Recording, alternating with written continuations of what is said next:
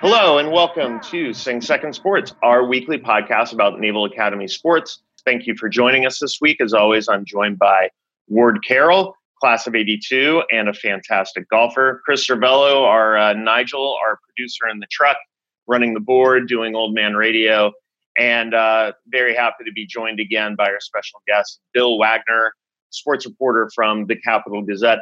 Gentlemen, how are we this week? How was your week, and how is COVID treating you and your families? Well, John, and you should introduce yourself as renowned former public affairs officer for the Naval Academy, John Schofield, Commander John Schofield at his highest rank.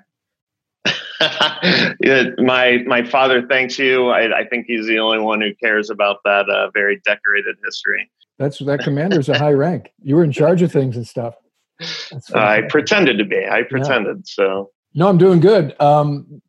The Sing Second sports team was on the links today, courtesy of Governor Hogan, sort of reducing the restrictions on golf. So we played Blue Mash up in Montgomery County, and we had a blast. It was a brisk day, to put it mildly. So we were dealing with 20-knot winds, and all in all, it was just fun to get out there and actually play tee to green. First time I've done that since the last time the Naval Academy had the full course open, which is months ago. So it was great to be out there with you guys.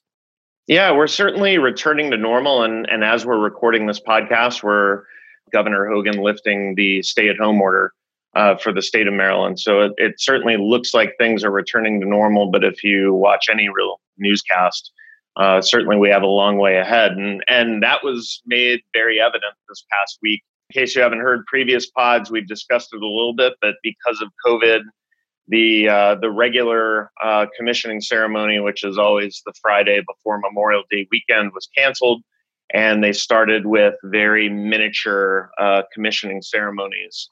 I believe about 200 at a time, socially distanced apart, and the photos have been really good showing those ceremonies in Tecumseh Court, which really just does not happen. The graduation is always in Navy Marine Corps Stadium. So I was moved, Bill. There was, I was an avid reader of the Capital Gazette. There was a great photo of a football helmet on a chair there in Tecumseh Court, and it was kind of left as a remembrance of David Forney. I was very moved by that, and I was wondering how you looked at that photo. I thought it was brilliant. Yeah, I first learned of it on Tuesday night when the first images came out from the Naval Academy of the ceremony. Obviously, the public was not allowed to attend. No parents, no media. So the people in attendance were Naval Academy officials and the 200 midshipmen that were sworn in during that particular ceremony on Tuesday. And the image was powerful, a very poignant image. The first thing I did was send a text message to Rick Forney, David's father, who I've known a long time. Rick Forney, born and raised in Annapolis, went to Annapolis High School, was a great baseball pitcher, wound up playing about 10 years in the Baltimore Orioles minor league system. I wrote a lot of articles about Rick Forney during his pro baseball career, and we reconnected when I realized it was his son that was going to play football for the Naval Academy. And I've gone through this horrible experience of David tragically dying with the family and with Rick, and it's just been gut-wrenching. But I wanted him to know what a great tribute they gave to his son. He was unaware. The family did not even know they were doing these ceremonies, swearing-in ceremonies at the academy. So I sent him the photo. I downloaded a copy of the photo and sent it to him, and he sent it to his wife. And they were very, very, very touched. It meant a lot to them that David was remembered in this way. And so I wrote a story about how this came about. I talked to your replacement, Commander Alana Garris, and it kind of grew organically. The senior class president, Mike Smith, wanted to mention David in his comments, and they always say, I guess you would know better than I, but apparently a part of the ceremony is that we remember all those we've lost. And at that time, he thought it was important to mention David. And since he was going to be mentioning David in his comments, they thought they should do something. And that's when they came up with the idea of putting the helmet on the chair. And I just think it was brilliant. Yeah, it's well, you mentioned the public affairs office, so a lot of traditional things are going by the wayside. I can tell you that my former office there, we would work for months to put together the graduation program, which was really more for the parents than it was for anyone else. I cannot name a single graduate who ever really read or cared about the graduation program that we'd work for hours and hours on, but we would dedicate a page to the members of that class who had passed away before they reached their commissioning date. So obviously there are a lot of traditional things that are going by the wayside. And I know that all of us are very moved by the ability to just do something on the fly and remember someone who was incredibly special, not just to his football teammates, but to the Naval Academy itself. So having that image certainly a lot better than having a graduation program, in my humble opinion. So I thought it was amazing. Yeah, I agree, John. And I'm sure we'll hear from Evan Wick, who we'll be talking to on this episode, about how he felt having participated in the first of the 5 commissioning ceremonies. I saw the video that the Soup put out a few weeks ago with the Daunt, where they build it as you're going to finish where you started, which is T-Court, and I think that's a good hook. We know in the history of the Academy, graduation has taken many forms. Certainly since I was there and before me, as you already said, John, the commissioning week sort of starts with Herndon on Monday, and then you have all of the parades and ring dance and Blue Angels 2 days that week. And then finally it culminates in Navy Marine Corps Stadium with you throwing your hat in the air. And if you believe that's sort of the status quo and the gold standard, then you would be disappointed. But I think that they'll come to find that this is a very special, poignant event. Wags, as you said, it's not open to media or the public. I will also say, as a guy who works on the yard at the Naval Institute, it's not open to faculty or staff either.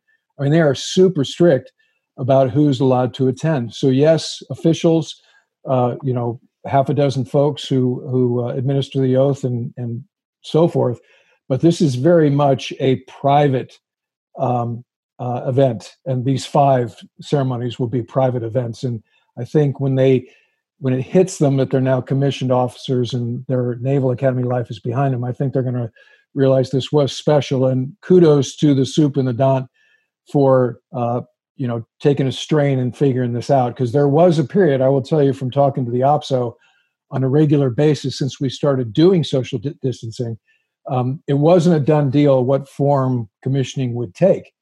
And so I think they've done a great kick save, let's say, and made it into something that the grads and the new naval officers will appreciate in perpetuity. So good. And as you guys said, the remembrance of David Forney in the wake of one of the seasons for the ages in terms of football, in the wake of losing him, when was that, Wags? February, I think, right? When that happened. So I remember running into Coach at the Brigade Sports Complex on, I want to say it was a Saturday, working out. And I passed my condolences, and because it's such a family within, the on the field of play, and we're all part of that in a variety of ways, covering it, being an extension of the referee corps or whatever. I just had to give him a hug, he was wearing the sorrow of having lost a signature player like David. That's great insight about his dad, Wags. I did not know that. And it really does make the loss that more poignant and painful for us. But good on whoever came up with that idea. And I think, as you said, John, you see that image. I tweeted it yesterday. It's just really it brings tears to your eyes. It's just that's a great tribute. Yeah, and I echo that the Naval Academy definitely pivoted and adjusted very, very well to give these graduating firsties something meaningful for commissioning amidst this pandemic, amidst this mess. And we'll ask Evan about it. I'm sure Ensign Wick, as he gets TDY'd here after graduation of the Naval Academy, will be involved with Plebe Summer. I don't think that we're done with events that are going to be possibly changed, traditional events. Well, to that point, John, yeah. Just because we've talked in passing about what are the impacts going to be for fall season. I think on the first episode we were talking about, coaches in Hawaii. Chet is here saying all is well, and we're going to do Ireland for the opening football game. And so somewhere between those two opinions lives the truth.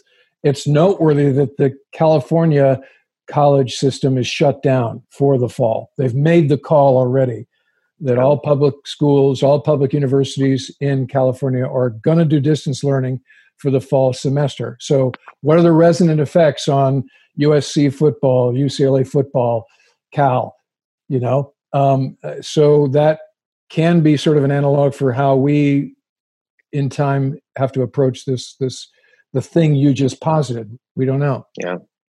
Yeah. And if any organization can adapt and overcome with an event like I-Day, the Naval Academy will. That there's just no other option, and they made it work with this commissioning ceremony. And again, I think we all take our hats off to the Naval Academy for creating special ceremonies for people. And I know that I-Day, whether it's with parents or without parents, whether it's with social distancing, whether it's adjusted or delayed, I know that it'll be made right. It'll be professional, and it'll be done the way that the Naval Academy does everything, with a spirit of excellence. So, well, I appreciate the perspectives. That wraps up episode number 1. We're going to take a quick break. And when we return, we're going to talk to Naval Academy senior, actually newly minted Ensign Evan Wick, about his experience on the basketball team for his 4 years at the Naval Academy and what he's looking forward to as a future naval flight officer. Stick with us. This is Sing Second Sports. You're listening to Sing Second Sports with John Schofield, Ward Carroll, and special guest Bill Wagner of the Annapolis Capital. If you like what you hear, hit like below and share with your classmates and friends. Let us know how we're doing. Hit us up on Twitter at WeSingSecond. That's at WeSingSecond. Now back to the pod. And welcome back to Sing Second Sports. We are very honored to have with us newly minted Ensign Evan Wick from Amarillo, Texas. Evan was the lone senior, the lone firstie on this year's basketball team. Evan, how are you doing today? Pretty good. How about you? We're doing great. Great. Thanks for joining us, and we'll kick it right to Bill Wagner for the first question. Well, guys, I'll start off by saying Evan was one of my favorite guys to cover. I mean, 4-year player, pretty much a contributor from his plebe year on. And a lot of people don't know that Evan dealt with some severe back issues and other nagging ailments. Evan played through a lot of pain, and it speaks volumes for the type of guy he was. I really enjoyed our sit down when I wrote your senior profile, Evan. Let me just first ask you, look back upon the 4 years of Navy basketball. Coach DeChellis has been working hard to try to build this program up, make it more of a contender in the Patriot League. During your time, did you see progress, and do you see Navy men's basketball moving forward? There's definitely been some improvement. We've had some ups and downs as goes with basketball. But our 3 core values, rebounding, taking care of the ball, and defense, those are Coach DeChellis' mottos. And so ever since we started that, we've been improving, having a core value of players. But I really like this last group of core players that we have on this last team that we had this past season. Out of all the players we've had, I'd say we have the most talent and most potential with this core values. I know we didn't go as far as we wanted to this year, but I know Cam Davis and all the seniors and the Laird twins will carry it on for us. But definitely going to see some big things coming from this team in the next year or two. Well, in the last game, or maybe the last week, if you will, what did you tell as a departing senior, the lone senior, the captain, what did you tell these younger guys about what needs to happen for Navy basketball to continue to move forward and achieve the goals that everybody wants? Patriot League championship, NCAA tournament appearance. Everybody wants to get back to that. It happened once before at Navy. It can happen again. What was your parting message, Evan? The main thing is buying into each other. So my first 3 years, mainly my junior year, we had some chemistry issues. But last year, I would say the chemistry on the team was never better in any team that I've ever been on. So once we do that and we enjoy seeing each other and everything, because, it's a long season. So sticking together through the hard times and the low times, it's just going to help them grow as a team. And so I know this past year, we didn't get to where we wanted to go, but this team has definitely learned from that and grown forward. So definitely just to invest in each other was my main thing to say to them. Evan, you are in a unique situation. You're talking to us after graduating from the Naval Academy. Obviously, the graduation was supposed to be, as it is always, on the Friday before Memorial Day weekend. And then because of COVID, obviously had to get moved up. What can you tell us about the ceremony itself? What was it like? Did it seem kind of surreal? Obviously it's a lot different than the traditional commissioning ceremony that you see with the Blue Angels flying over. So how did the whole event go for you, and how have you spent your first days as an ensign? Definitely unexpected, obviously, but I just want to start off by saying there was 5 different groups. So I was in the first group of Wave to Go. So first day we did all our move out and admin, got our diplomas and everything. But the second day, the ceremony, it was a lot better than I thought I was going to be. I thought they did a good job of keeping us all separate and everything. But it was actually like a pretty cool ceremony because hardly anybody, any class, can say they graduated in Tecumseh Court. And so, there's positives and negatives to everything. It'd have been great to have a graduation week, but I thought they did a good job with the ceremony. And I felt like, it was a little weird, but leaving that place and seeing everybody that I could see that I haven't seen in 2 months or whatever was just great to see. So definitely a little bit surreal, but yeah, leaving that place, I have no doubts, and I'm glad that they had it. And you service selected aviation. I believe you're slated to be an NFO, and you go down to Pensacola on the 31st of July. What do you know of how your time will be between now and the 31st of July? Typically, your ensigns would get TDY'd or stashed anywhere along the yard, but obviously COVID has made a lot of that difference. So, what do you know about your immediate future? So as of right now, the word is I'll be TADing with the PE department. So I'll be the basketball TD, helping the plebes come in, the basketball plebes, and running that, and also the PEP sessions for plebe summer. But the word on the street right now is that we're going to have to come in 2 weeks early of our basket leave and just quarantine for 2 weeks before I-Day, so we can help out with that. So I'll be TADing for probably 3 or 4 weeks doing that. It's going to be, we're not for sure yet on the word, but definitely have that quarantine with the plebes. I think they may have to do that too. But yeah, just going to be the basketball TAD and helping those guys come in and get their minds right for everything, because it's definitely going to be an experience that no one has gone through. So it's going to be a little bit of a challenge for me. Is I-Day still on schedule, that they're going to bring the plebes in as normal? Yeah. So I was talking to Captain Turner 2 days ago, and he said that it's still on for right now, I-Day the 25th of June. But he wasn't for sure if they were going to move it back or change it in any way. So as of right now, the word is it's going to stay on the same day. It's heartening to hear your attitude about this form of graduation. And I've been looking through some Naval Academy history books lately, and coming across pictures that in the history from 1845 till now, graduation has taken many forms. In fact, I just tweeted this picture yesterday of Teddy Roosevelt, President Theodore Roosevelt, handing out diplomas to the class of 1902 in front of the gazebo that's right there by Herndon. I don't think Herndon was there at the time, but and they've had it at Thompson Field. That when I was a mid, there was this thing called Thompson Field before we built Lejeune Hall. And that was originally the football stadium before they built Navy Marine Corps, which was the house that Staubach built. So they had the graduation on Thompson Field. They have had the graduation in Dahlgren Hall. So I think you're right, and that's a great attitude to say that you enjoyed a special ceremony. And I know it's a bummer, no Blue Angels and so forth and so on. And I'm sure your parents aren't digging the fact they weren't there. But I love your attitude. So enough of my soapbox, teary-eyed graduate to new ensign. You were lucky, obviously, to get the season in. So as you now are an ensign and you're thinking back, you've had some time to consider your life as a mid. Where did your basketball persona fit against your entire midshipman experience? What do you think of, and what do you think you will take from that as you now become a leader of sailors?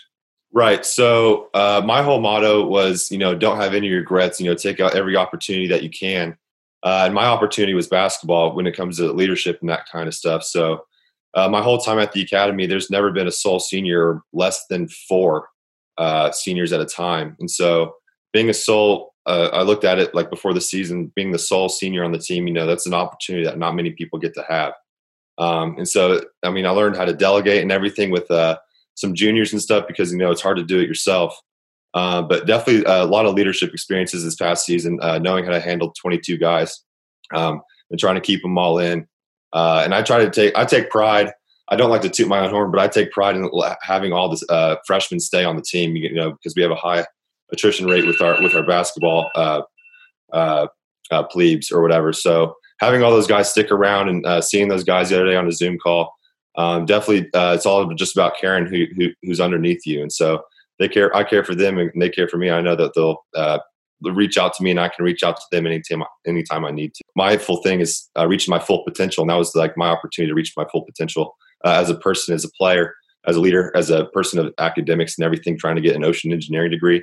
So just trying to take the full advantage of the time that you have on this earth is my whole thing. Awesome. Well, Evan, I'll tell you what, we really appreciate the time. And before we wrap, we'll have some fun with you. You spent 4 years listening to Class of 98's Mike Heary call your games from the press table there. So, right. Yeah, if you had to grade what's better on Mike Heary, is it his jump shot, his hair, or his wardrobe?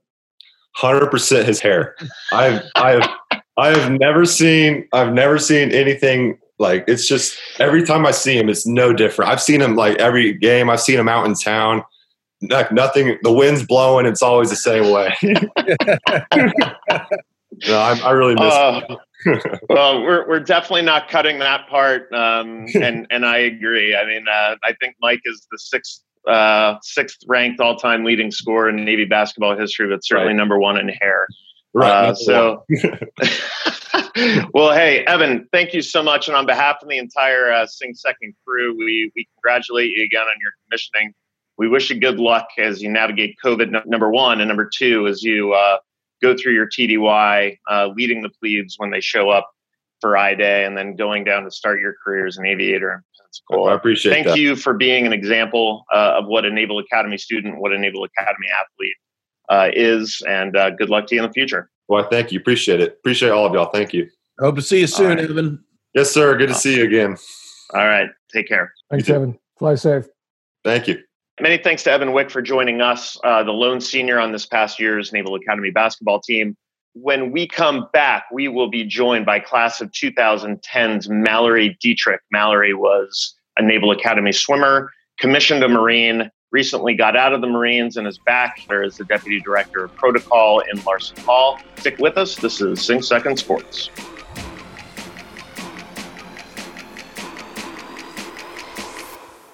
If you're interested in sponsoring the podcast, please shoot us a DM at We Sing Second. That's at We Sing Second. There are a number of national and local sponsorships still available. All right, welcome back to Sing Second Sports. We are coming up on our alumni segment, and we are happy to be joined by Mallory Dietrich. Mallory is a class of 2010 grad. was a member of the swimming and diving team at the Naval Academy, was a fantastic swimmer, used her time at the academy to prepare her for a career in the Marine Corps. She eventually went out in the Marines, served, came back to her alma mater and served as a company officer, and recently completed her time in the Marines and is back at her alma mater as the deputy director of protocol. Mallory, how's everything going? And thanks for joining us. Thanks for having me. Everything was great. I love being back in Annapolis and just happy to be with you guys. Awesome. Well, hey, we try to highlight an alumnus every week on this show. And the idea of the show is to really speak to the legions of alumni out there about what's going on, not only with the current sports programs, but where are they now in terms of athletes of the past. So if you can, for those who don't know about how storied your career is, I'll give you an opportunity to brag on yourself. Tell us a little bit about your swimming career and how it helped you, how it prepared you for your career as a Marine. Born and raised in Pittsburgh. You know that I love talking about my Pittsburgh sports and everything Pittsburgh. So born and raised in Pittsburgh, and I swam for a small all-girls Catholic school, Oakland Catholic, in Pittsburgh, my 4 years there. After getting accepted into the Naval Academy, my sister Diana was an 08 grad, also on the swim team, so she paved the way for me there. But then just being at the Naval Academy and swimming, it was probably the most humbling experience I've ever had in my life, was swimming for an academy, being able to represent your country, in that facet, but also do the thing that you love the most. And for me, that was swimming. Swam, the 4 years there. And to be quite honest, I don't remember much of the whole career there, but I remember every Army Navy swim meet and Patriot League championship. Everything else is kind of a blur, but those experiences as a student athlete, especially at the Naval Academy, prepared me for not only the Marine Corps, but life in general. It taught me how to balance my time. It taught me how to persevere. It taught me how to, get comfortable doing the uncomfortable. It was a great team to be a part of. Nice. So probably a lot of people don't know, you actually competed in the U.S. Olympic trials. So I think you're selling yourself a tiny bit short. So your event was the 100 breaststroke. Was the breaststroke your best event? Yeah. So I did the 100 and 200 breaststroke and 100 fly for the academy and all the swim meets. And I swam the 100 breaststroke at trials. And also I was there with my brother, Doug, who was a 13 grad as well. So it was cool to experience that with him. But the cool thing with the butterfly and breaststroke events was at all the college events, the 100 butterfly and the 200 breaststroke were always back to back in between. The 500 free was in between them. It was always a challenge. It was always preparation for what TBS would be like, I guess. Nice. So before I kick it to Ward, you mentioned Army meets. Now, I don't know the exact number of years. I think it's something like 400 years since Army has beaten Navy in swimming. So what was the lead up to the Army Navy swim meets like for you? I know when I was there as the PAO, we had Rowdy Gaines, calling the meet on the for the media, and it was just the expectation was that Navy would win.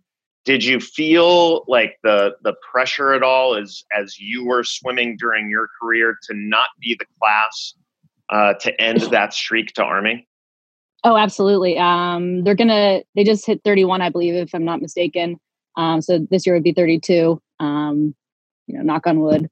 But yeah, the first Army Navy meet, especially having Diana there with me, it was hey, doesn't matter anything up to this point, we're beating Army no matter what. And that first year I swam, I remember then Colonel Fuquay, now I believe General Fuquay, he was at the meet, and at the end I pushed him in the pool. That's like the one thing I remember about that first Army Navy meet. But I just remember the excitement and the liveliness, and we were up at Army, and the atmosphere was just amazing. It was unlike anything I've ever experienced, besides trials. But it was, hey, it doesn't matter what's happened to this point, we're beating Army. We're getting that N star. And that was probably the most important thing to me up until that point. I think that was the first time that I was like, wow, this is college swimming. The other swimming just felt like normal swim meets, USS swimming.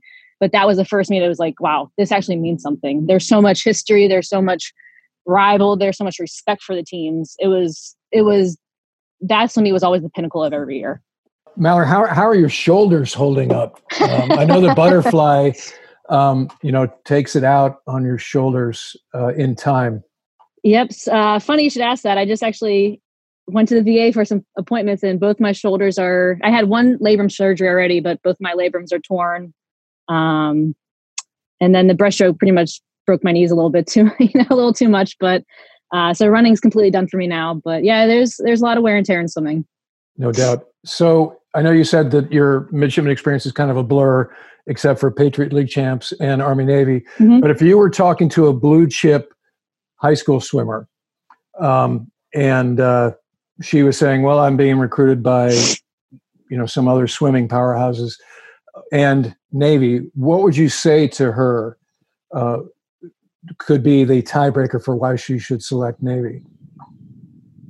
I think it's two things. I think a lot of people forget there's life after swimming, and finding something that's bigger than yourself, where you can do what you love for those 4 years, with it be swimming, and also find another passion. For me, it was the Marine Corps. And then also, I did the recruiting trips to Notre Dame, to Florida, to Louisville. I love the schools, great schools, fantastic programs. But at the end of the day, nothing rivaled my team connection, the camaraderie I had with the girls, with, people outside the team as well. Because I know in a lot of other schools, your team is the only people that you know, because the school is just so big. But at the academy, you do have your family, at the pool, but you also have your family in the hall.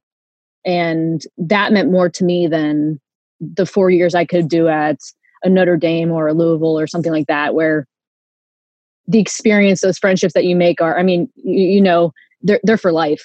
And yes, the 4 years there swimming was fantastic and I loved every minute of it. But I think it came to a realization that there is life after swimming. And I think I would let them know that is, enjoy your 4 years, do what you can. You can still achieve your goals, especially the team now. It's incredibly fast.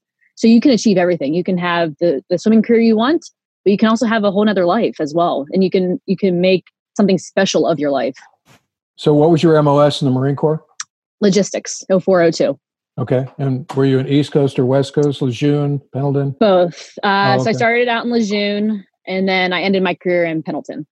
And now somewhere along the way there, Mal, you came back as a company officer. I did. And so what was that like? The ability to take all of those lessons, all the things you were just talking about, the goodness of the academy, the balance of academics and athletics, all the while getting the moral training and education at the same time. What was it like for you to come back and give back to students? And what was your biggest challenge? And what was your biggest success, or what you enjoyed the most about it?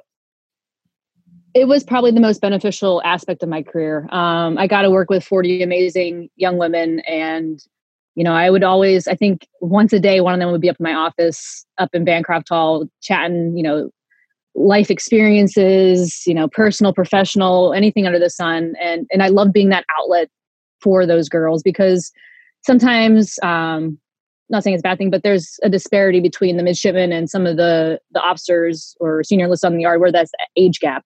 Being able to be a little bit more relatable, I think, was what I tried to bring to the table, and having that open relationship with these midshipmen, saying, hey, if something's wrong, come talk to me. You can talk to me. I wasn't the most stellar student athlete, so I can understand that perspective and how hard academics could be, how hard that balance could be between swimming and the pool, balancing that throughout the entire week, fatigue, all that kind of stuff. The biggest challenge I had was, they're 18 to 23-year-old females. There's a lot going on with them. So sometimes getting the message across to them may have not been the easiest, and trying to make them see the big picture, but very smart young women. And they finally got it. It's just being there for them. I still talk to most of them now. Most of them are in the fleet and reach out here and there. So it's building those types of lasting relationships as well was my biggest reward. And seeing that I had maybe a small impact, but an impact on someone else's life for the better. Well, I think company officers arguably the most important job in the yard. I remember my three very distinctly, both for good and bad reasons. So what are you doing now, and what do you hope to do in the future? So just got out of the Marine Corps back December 31st. And now I found myself back on the yard, working in the protocol office for the superintendent. And that's what I wanted to do. I went back to school for my master's in hospitality, and I wanted to get into the event planning, and I wanted to get into that realm of work. So this was the ideal job for me. I love being at the academy. I love Annapolis. I love my alma mater. It took a few years to say that, but I love being back. I think 5 years was a good little buffer of, that, okay, now I'm away for a while, but now I love being back. It seems like I can't escape this place. And I see myself being at the academy for, a long time, hopefully, knock on wood. It's just where I love to be. So, and it still gives me the ability to have, interaction with the midshipmen, have interaction with the military, and still be able to, make an impact where I can. If the girls on the team, because I still plan to be a part of the swim team and interact with them. I just actually saw John Morrison yesterday. And I hope to still have the relationship with the team and be able to talk to the girls and still give them advice if they need it, and kind of be another mentor for them. Because I think sometimes the girls need some more female impact in their life, and it just gives them another option to talk to. Before I let you go, Mallory, I'd be remiss if I didn't bring up another talent you have, and that is of baking desserts. So I'll encourage our legions of listeners to check out Stars and Sweets on Instagram. Mallory is a person of many talents, and I'm very, very happy to call her a friend as well. But your baking business is fantastic. I can say, as someone who has had some of the delicacies myself.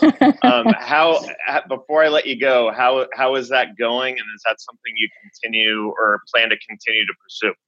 It's good. I actually just baked a cake for one of my friends yesterday. She picked it up yesterday, but I've already made 2 cakes since being back here in Annapolis in the 2 weeks I've been here. So family and friends right now, it's word of mouth like we usually did, but who knows what the future holds for that. But yeah, I love baking. It's a good relaxer, a good, let me just kind of zone out for a while. But yeah, love baking. So if anybody needs anything, just let me know. Well, we'll definitely get the word out. And Mallory, you're a fantastic Marine, fantastic baker, fantastic officer. Thank you. And obviously your record in the pool stands on its own. And obviously a very patriotic family. Your sister Diana, if I'm not mistaken, is still wearing the uniform, as is Doug. So they're out there doing good work, as you are back at your alma mater. And I know that the protocol office and Ann McConnell will be very lucky to have you. So thank you so much for joining us. I appreciate it. That was Mallory Dietrich. We will tweet out from the Sing Second account the information about Stars and Sweets. When we come back from this break, we'll be joined by Navy women's lacrosse coach Cindy Timchel. This is Sing Second Sports. You're listening to Sing Second Sports with John Schofield, Ward Carroll, and special guest Bill Wagner of the Annapolis Capital. If you like what you hear, hit like below and share with your classmates and friends. Let us know how we're doing. Hit us up on Twitter at WeSingSecond. That's at WeSingSecond. Now back to the pod. All right, welcome back to Sing Second Sports. I am John Schofield. Awesome segment there with Mallory Dietrich.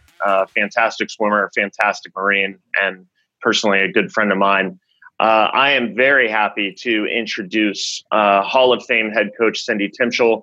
She was the first women's lacrosse coach at the U.S. Naval Academy, announced to that position in August of 2006.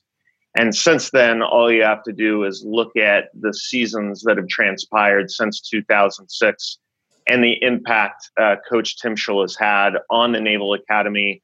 Before that, building an utter powerhouse at the University of Maryland, selfishly as the son of a University of Maryland lacrosse player. I am very proud of Coach Timschel's accomplishments there. But more importantly, she has built from scratch a fantastic lacrosse program at the Naval Academy, and we are honored for you to join us. Coach, how are you doing? I'm doing great. It's a wonderful day here in Annapolis. It's beautiful, a little sun, little clouds, but couldn't be happier, particularly since our Navy Women's Lacrosse seniors got the opportunity to do their ceremony today. And so, it's quite an accomplishment. We're just kind of on a Zoom call with them, and how, it's almost like a blur when they came in as freshmen, plebe summer, and have many pictures of them. And so, it's a very, ironically, I'm happy we're on today, the fact that our seniors that have led such an amazing ride for us and for Navy Women's Lacrosse, that they are finally going to be on their way to do amazing things for the Navy to serve their country. Before I kick it over to Bill Wagner, I'll just ask you, Coach, obviously the last couple of months have been surreal and obviously very serious. On a personal level, how are you and your family and your coaching staff doing navigating through the pandemic and kind of making do with this unique circumstance? Yeah, it's obviously unprecedented and in some ways crazy, but we're very resilient as coaches. That's one of the key things. Kind of a motto is expect nothing, or don't be ready for anything. Basically, don't expect things, but just be ready. And I think that's been our motto in coaching. And it incredibly disappointing, kind of abruptness to the 2020 season. When you spend 4 years as your seniors have in August preparing the 2020. So but going back to your question, our staff is doing great. We're doing amazing things with our team, with our recruits, our outreach program, things that we can do. Maryland has been a hotbed, and our governor has done an amazing job to get us, in a path, in a direction that we feel is the right direction to move forward and to get finally what we're just looking forward to is that time, that moment when we get back out on the field with our athletes. Well, I'll jump in here and say when the Naval Academy announced it was going to add women's lacrosse as a varsity sport, I was so excited. Being a guy that covers the Naval Academy and loves athletics in general and lacrosse in particular, it just seemed like a no-brainer for Navy to have women's lacrosse. And then when the word came that Chet Gladchuk, the athletic director, had hired Cindy Timschel, I was just blown away. I thought, my goodness, Chet has pulled off the coup of the century. He has lured the greatest coach in women's lacrosse history away from Maryland, a perennial powerhouse, to start a brand new program. But it's typical of Cindy because she loves challenges. And I can tell you, it's been remarkable to watch it grow from its infancy.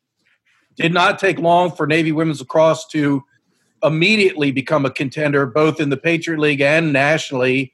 And we've seen what's happened. Final Four, my God, amazing. And watching Cindy Timschel coach, it's no surprise why she's such a success. She's so energetic. She connects with her players. She lets her staff coach. Cindy, I'm just congratulating you on what you've built. And I guess you feel like the sky's the limit for Navy women's lacrosse, and we're not anywhere near what this program can achieve, correct? Absolutely, Bill. And first of all, really a personal thank you for those wonderful accolades. And I think the way you said it, Chet Gladchuk is the person that made this happen. His decision-making to put women's lacrosse on the map at, the very first service academy was his vision. And couldn't be happier here with this beautiful campus we always talk about right on the Severn, the spa leading out to the Chesapeake, the capital of the state of Maryland. And when you talk about the sky's the limit, Bill, that's exactly how I feel all the time, is that these young athletes want to come, they want to compete hard, they want to be out at Navy Marine Corps Stadium and really putting it on the line. They put on that Navy uniform and there's always, self-doubt or am I good enough? But when you step out on the field, you just go after it. And that's really been something we've sold on. We're in an amazing area. Since you love to cover and love lacrosse and love to cover lacrosse, this is a place where athletes, young athletes, youth programs, high school, club programs, they learn the game from everybody. It's an obsession. It is the team sport of the state of Maryland, and I couldn't be happier. And as you said, our goals are to continue to strive to winning championships, winning more games, allowing people to be proud of what we are doing every day, which is working hard in practice and trying to show it on the field. You amaze me with your energy and your passion. And how do you do it, Cindy? I mean, you've been coaching a long time, and you could be curmudgeonly. We've met some of those older coaches that have been around a long time, and but you are like a brand new coach who just started in the business. How do you do that? How do you maintain that youthful enthusiasm? It's like you've got the fountain of youth at your house. Well, yeah. I wish I could have like a screen over my face with my hair and the salons being closed. But it's like anybody, once you get associated with the game of lacrosse and the athletes that are involved and the families and the extension of all that, it's so easy to have the kind of energy that's required to go out there.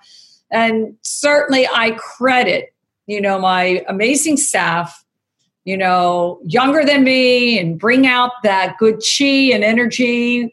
And of course, as much as coaches, we all want to take credit for maybe the things that we're doing behind the scenes. Once they step out on the field, these young athletes, they're the ones that, really kind of get the job done. They're the ones that have to compete through an entire in a situation, a game, and get through that. And, the season, it's not being good just, one game or part of a game. It's trying to put it out there every time that you're stepping out on the field. So I feel that energy from the athletes that come through our program, and we've been fortunate to have great ones. We have great commits coming in this year. And I know you were talking a little bit how that's going to look like with the plebe summer, and we just cannot wait to get back out there. And Bill, seriously, with you covering our sport and people really taking notice of what we've done, it's easy to have the kind of energy and chi, to get out there every day and practice hard and expect good things to happen. Coach, your enthusiasm is infectious. We talked to, as John said, Kelly Larkin last episode about how this semester unfolded, both on and off the field. So how did you realize, or when did it hit you that the season was going away, and what were your emotions around that time frame? You've been very upbeat about how you're doing now emotionally and what the future portends, but this was unprecedented circumstance. What were you thinking at the time? Was it disbelief? Was it sorrow? What was that all about? Yeah, I mean, we cannot wait to see any kind of sporting event, because it has that attachment. Watching sport and being a part of sport and coaching and watching and being a spectator or being on the behind the scenes, it's like a microcosm of life. And as you said, this unfolded right in front of our eyes. And we were this all happened when the entire student body was on spring break. And we had just gotten back from Florida, and we were just to begin our conference games. And this, we're in a conference. We're in it to win it, and preparing for all that. And we're at Navy Marine Corps Stadium as a practice time. And the night before, I think is when the NBA made a decision on a Wednesday night that they were going to stop operations. And I think we all felt, okay, this is something, it's indoor sport. And then it happened so rapidly that it was I guess almost like a tidal wave coming through. And you're like, is this really happening? And then it was like, okay, now the Patriot League, now the Big E, or, whatever conferences, the AAC, the, ACC and the Big Ten. And it just all happened on Thursday. And we happened to be practicing Thursday morning at 9:00 in the morning. So literally by the time the practice was over, we knew that it's really serious. It was. I mean, and to detect, I never seen, in the eyes, we always talk about the eyes being the windows of the soul. Our athletes just sat there and really in disbelief. We all felt we were going to come back like, hey, I'll see you in a few weeks. This is something we're going to go through. We never know what's going to look like on the other side.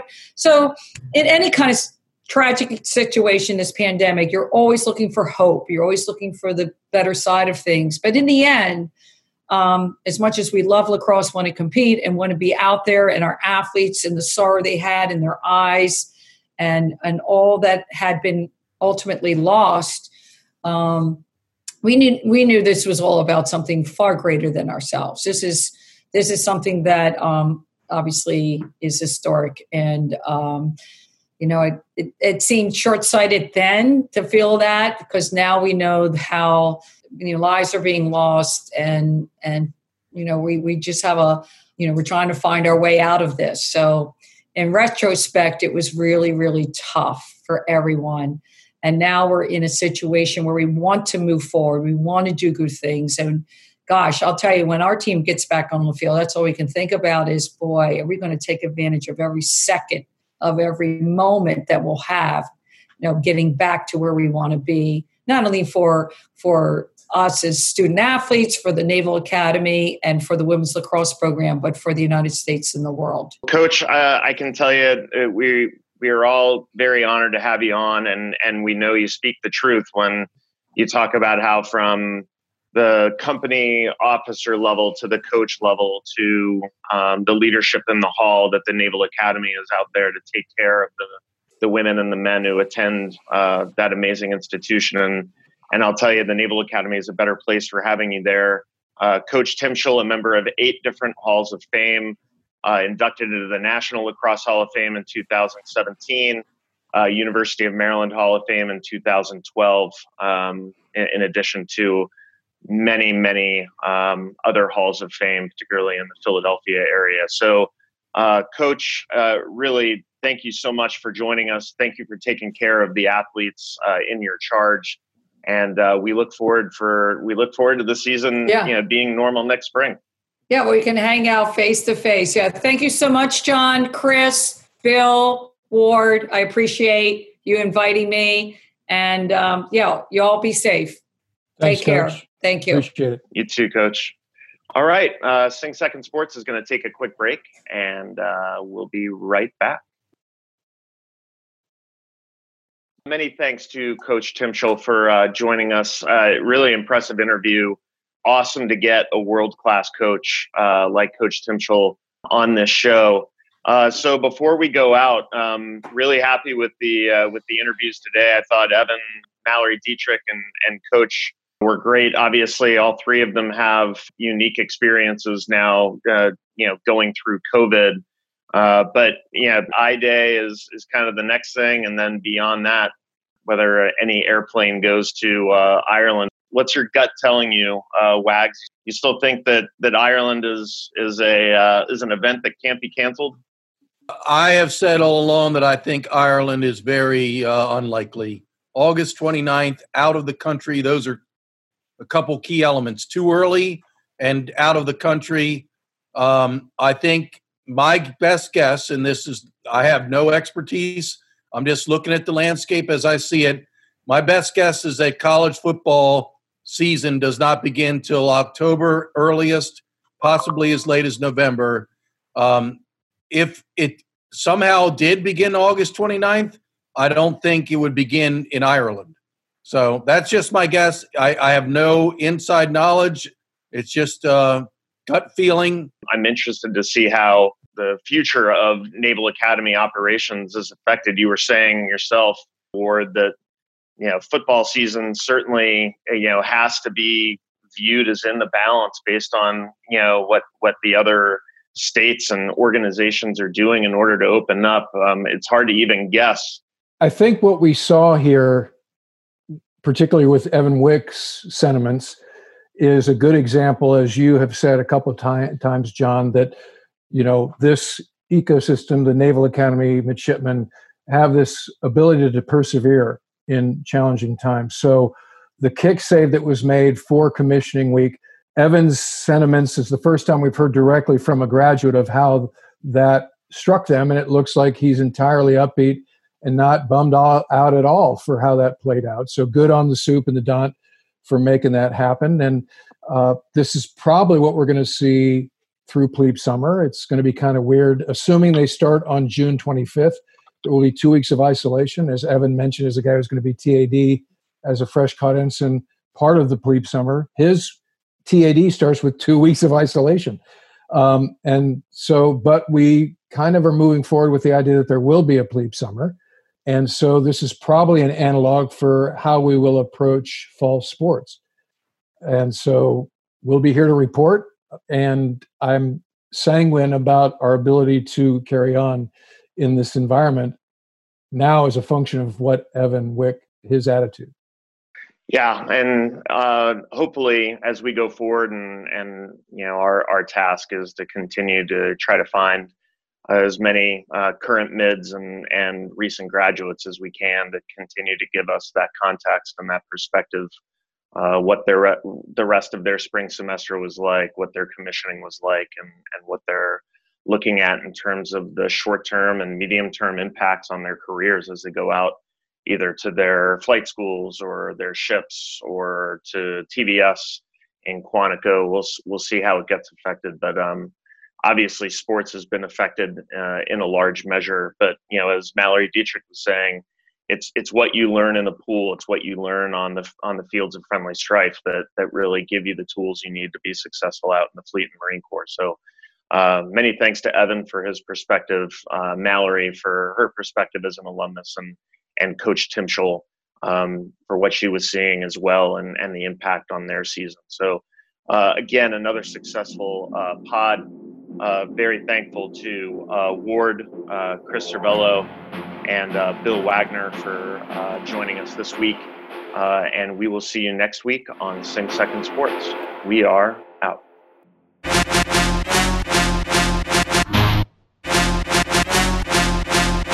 The thoughts and opinions expressed on this pod are our own and don't represent the views of the Naval Academy Athletic Association, the United States Naval Academy, or any organization for that matter. Play-by-play calls from the Navy Radio Network are used in the opening of the show and from time to time will be part of podcast segments.